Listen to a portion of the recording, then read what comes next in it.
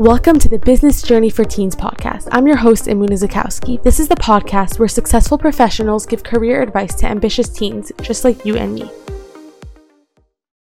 Welcome to the Business Journeys for Teens podcast. I'm your host, Mia Wolinsky, and today I'm interviewing Mia Wolinsky. Mia is an eating disorder dietitian and has been working in this field for 5 years. Before this, she worked as a dietitian in a geriatric setting for many years. She also has experience running corporate wellness programs as well as being a yoga teacher and bringing that into her nutrition sessions. Hi, Mia. How are you? Hi, Muna. I am well. Thank you. I'm really excited to learn about your job. I am very excited to be here and be part of this podcast. So thank you for inviting me. Of course, thank you. So I just read a bio about what you do. So what is it that you actually do? What does it mean to be an eating disorder dietitian? That is a good question. So I guess I'll start off by telling you what a day looks like, because there are just so many ways to answer that question. Well, I currently work in what we call an outpatient setting. So I work in a private practice, and I actually mainly work over Zoom and through telehealth, but I do go into the office for a couple hours every week. And what I do is I work with people who have eating disorders, who are working on repairing their relationship with food. And I work with my clients, their parents, their support system. Sometimes they don't have parents. Sometimes they have kids who are supporting them, because I have many adult clients. My clients actually range from 10 years old to 75 years old. So a whole range there. I like wide range of ages, which is really nice. It gives the job a lot of spice and life. And I create meal plans for them, and I feel like I could keep going on and on. So let me know if you have any questions based on what I just shared so far. So what's the difference of what you do now versus what you did 5 years ago when you were a dietitian in a geriatric setting? What does that mean? That's a really good question. So in the geriatric setting, I was working with the older population, with people typically over the age of, we're going to say 65. But my oldest patient at the time was actually 107 years old. So I was working with the older population in a nursing home, actually, and in group homes as well. So they needed a lot of care. And there, the dietitian's role was mainly to figure out how to keep people alive nutritionally, like to feed them through supplements, like Ensure supplements or tube feeding. The dietitian was in charge of calculating how much formula the patient needed and what type of formula that we would put through a tube feed, through a stoma. Wow, so I'm sure that's really different than what you do now, because now you work with younger people. Yeah, absolutely. Well, I should point out that background was actually really helpful for me. It was a great foundation.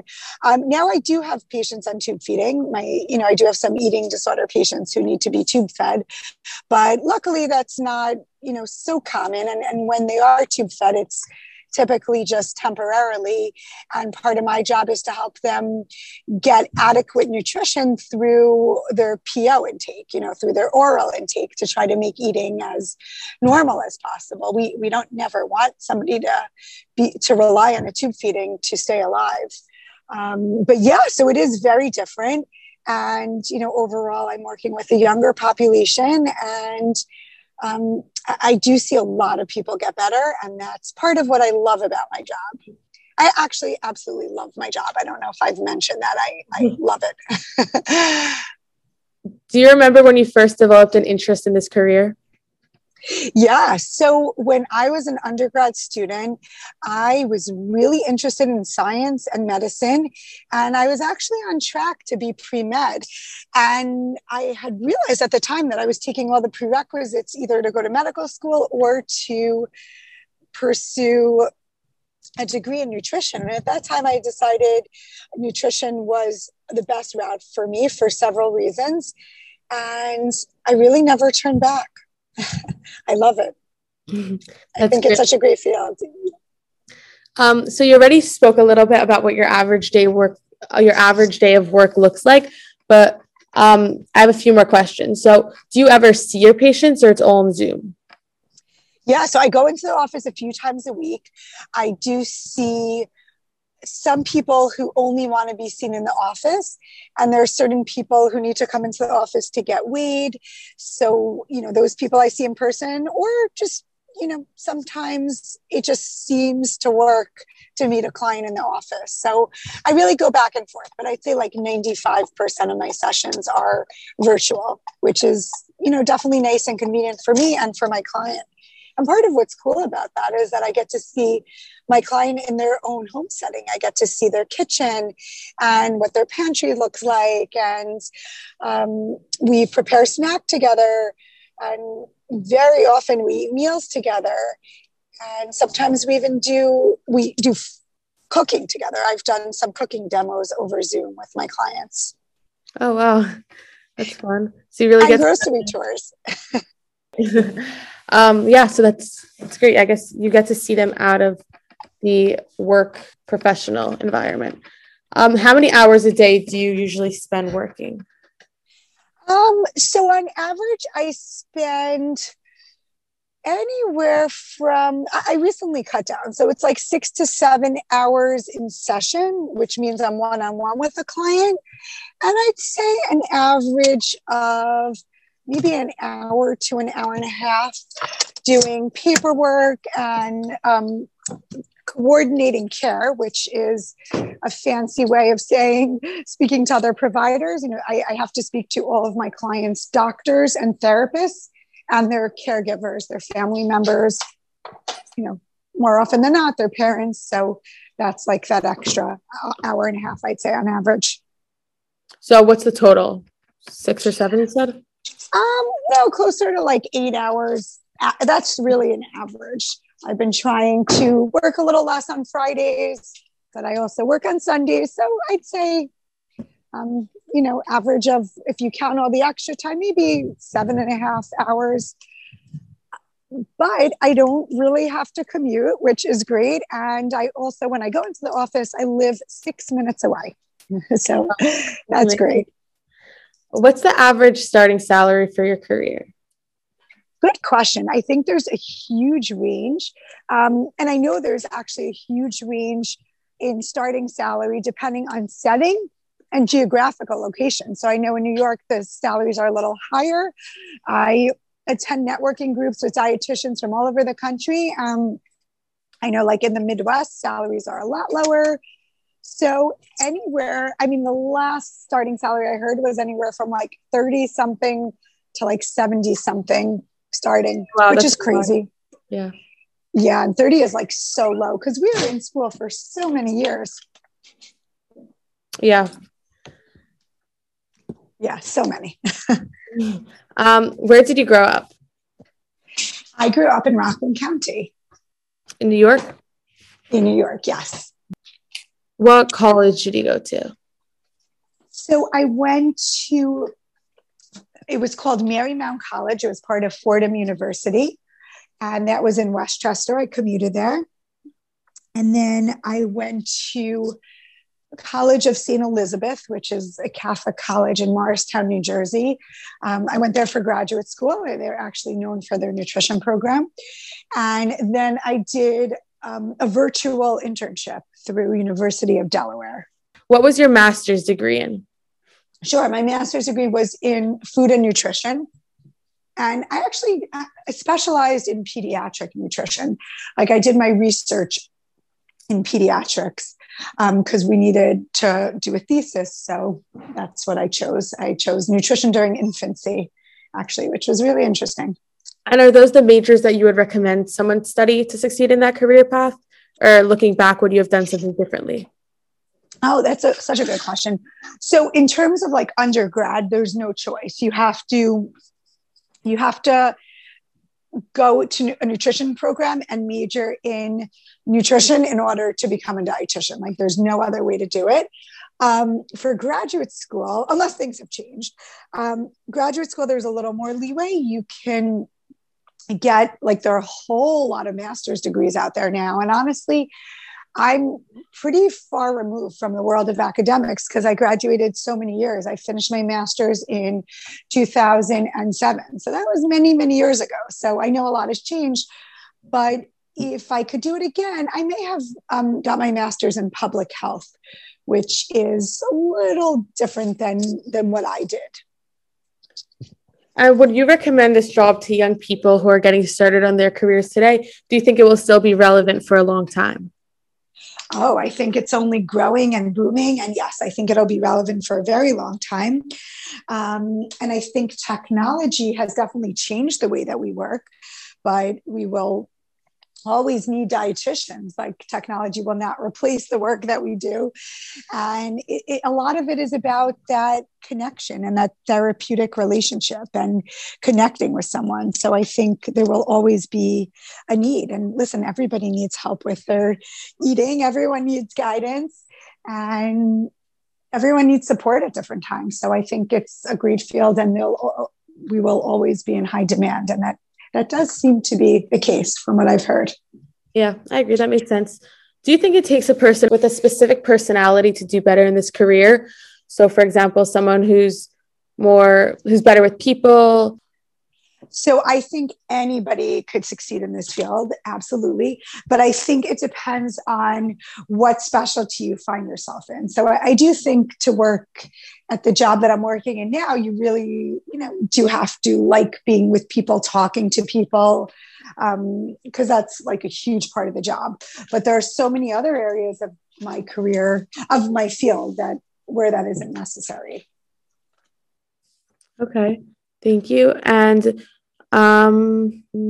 what should teens or college students be doing now to get into this career path? So are there any internships or part-time jobs you would recommend that give you the skills you need?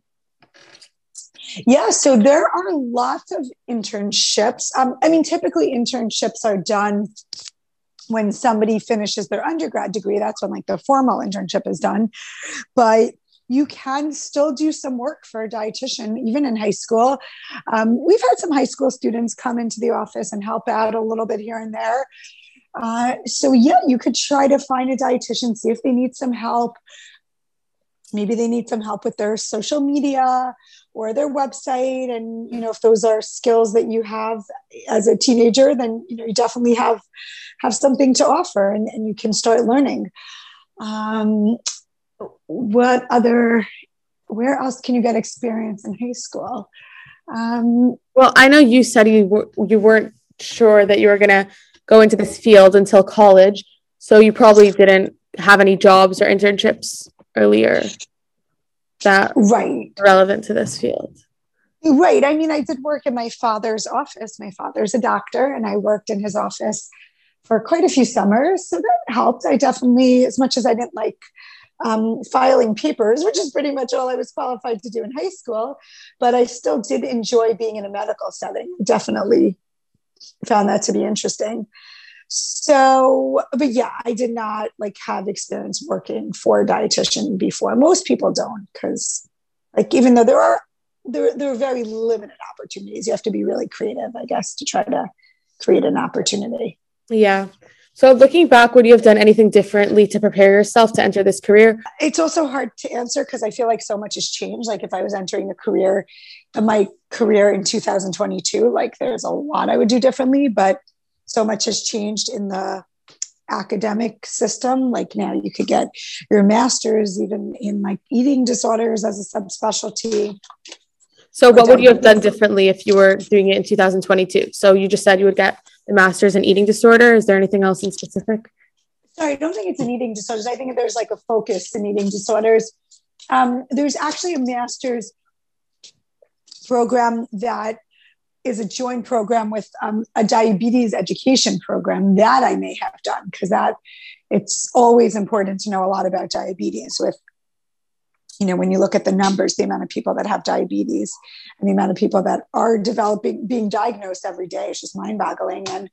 And diabetes is another interesting area for me. And I actually have quite a few clients with diabetes as well. Oh, interesting. Do you believe that your work positively impacts the world? And what kind of impact do you think it has on your clients? This is a big question. It sure is a big question. And I guess everybody does want to feel like they're making an impact. I have to say, I think like I'm lucky in this field. It's very easy to feel like you're making an impact every day.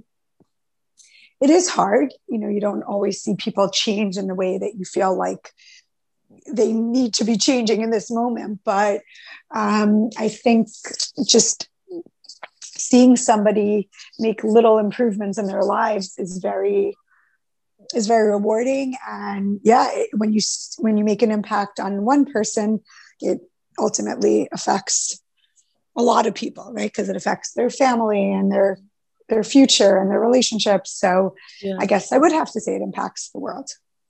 So what is it that you actually do? So you meet with people either Zoom or in person, and you help them with their meal plan and you talk to them. Is it like therapy a little bit? A little bit.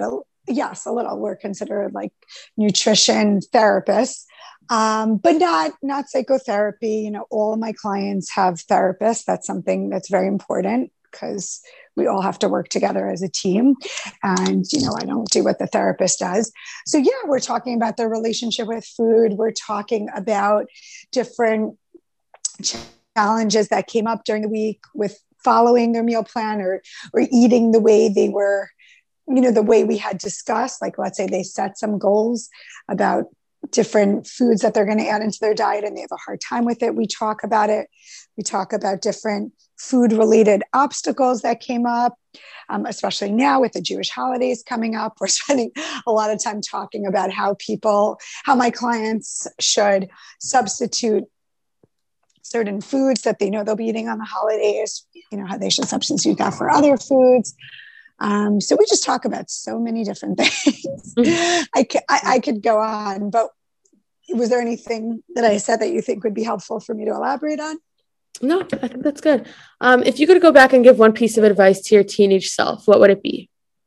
In my field, we talk a lot about self-compassion and like looking back at the younger version of ourselves with compassion.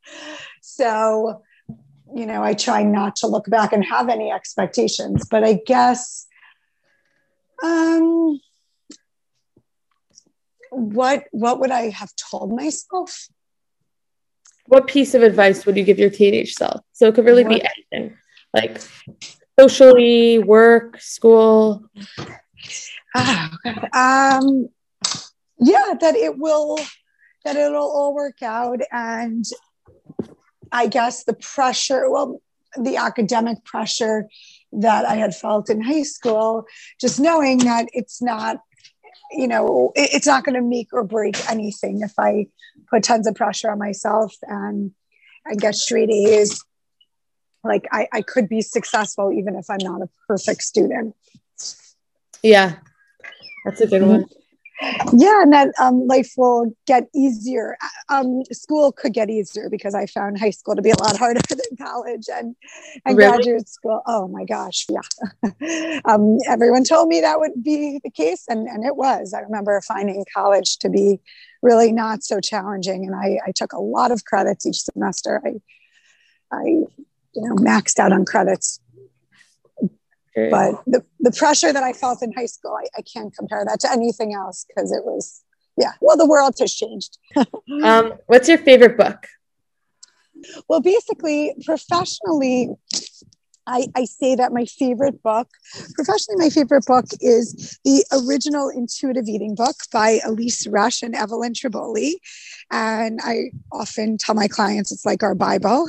It's the book that we often read with clients, and we use this book as a guideline to help our clients like rebuild their relationship with food and understand their hunger and fullness cues and kind of start to listen to their bodies, because a lot of people with eating disorders have had histories of tuning out their needs and not really being tuned into their bodies and not really being so aware of what their bodies need. So I do like that book a lot, and you'll see a copy of it on my desk always. Yeah, I think I've seen it there. I'm sure. Do you have any book you would recommend to teens who are trying to learn more about just like this field in general, or the same one? I don't know, for teens trying to learn about the field, honestly, I bet there's a book out there, because there are a lot of great dietitians writing amazing books. And I wouldn't be surprised if there was a book out there for teenagers. But hey, Amuna, I was actually thinking I'm at like a point in my career where I feel like I should have published a book. Maybe we should publish that together. Yeah. A career book for high school. I mean, I would only do the nutrition piece, but that would be pretty cool. People will be so inspired by your podcast. So they'll want to buy your book. Yeah, for sure. We'll advertise it here. So I mentioned at the beginning that you're also a yoga instructor and you add this into your nutrition sessions. So how does this work? You just yeah. Yeah, good question. I didn't get to mention one other thing that I've done in the past 5 years professionally. I worked in an outpatient treatment center for people with eating disorders, and I actually did that for 2 years. And in that treatment center, I did a lot of like group education, and I taught yoga. I was a new yoga teacher at the time, and I loved it. I loved teaching yoga in a group session. With that being said, I don't do as much yoga now with my clients. Sometimes I'll add in a few different poses that help my clients relax. A lot of my clients experience a lot of anxiety before, during, and after eating. So there are some yoga poses that can be very calming. So sometimes I'll teach them a pose or two. And, occasionally I will do like 15 minutes of yoga with them if that really seems to be something helpful. And sometimes just moving the body in a healthy way can be really healing when somebody doesn't feel up to talking. Yeah, that makes sense. So did you become a yoga teacher when you learned that it can improve your sessions, or did you have a passion for it before? Good question. So I was reading a lot about yoga being used in eating disorder treatment, and I thought that was really cool. And at the time, I myself just loved practicing yoga. I was trying to take yoga classes like 1 to 3 times a week, depending on my schedule. And I was inspired, and I figured, you know what, I'm specializing in eating disorders. I should really get certified in yoga and see if I can figure out a way to incorporate it into my sessions. And so even though I'm not actually adding in yoga to most of my sessions, a lot of the yoga foundation and philosophies have really helped me be a better practitioner. Wow, that's so interesting. Like the patience, what kind of things? Yeah, it's all great stuff. And I also love yoga, and I'm so passionate about it. And one more thing that's kind of related that I love doing is I often do walking sessions with my clients, and sometimes they're just short. We just do like 10 minutes of walking while we're talking about something nutritionally related. But sometimes I also have them do like a little mindful meditation while they're walking. And sometimes it can help my clients get out of their head and get into a state of relaxation, or sometimes they need some distraction, and that's healthy. So I like to add that in at times. And I feel very passionately about being outdoors. I love being outside. And I believe the outdoors can be really healing. So for a lot of my clients who really struggle with different mental health issues, who struggle with different mental health diagnoses, being outdoors and learning to go outdoors and try this like meditative walk can really be helpful, in addition to everything else that we're doing. Yeah, that makes sense. Yeah, I love being outdoors. Okay. Anything else you'd like to add for our listeners?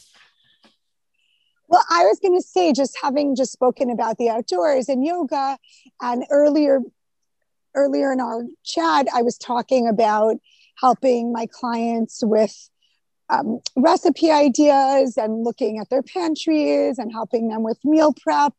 And sometimes doing cooking demos.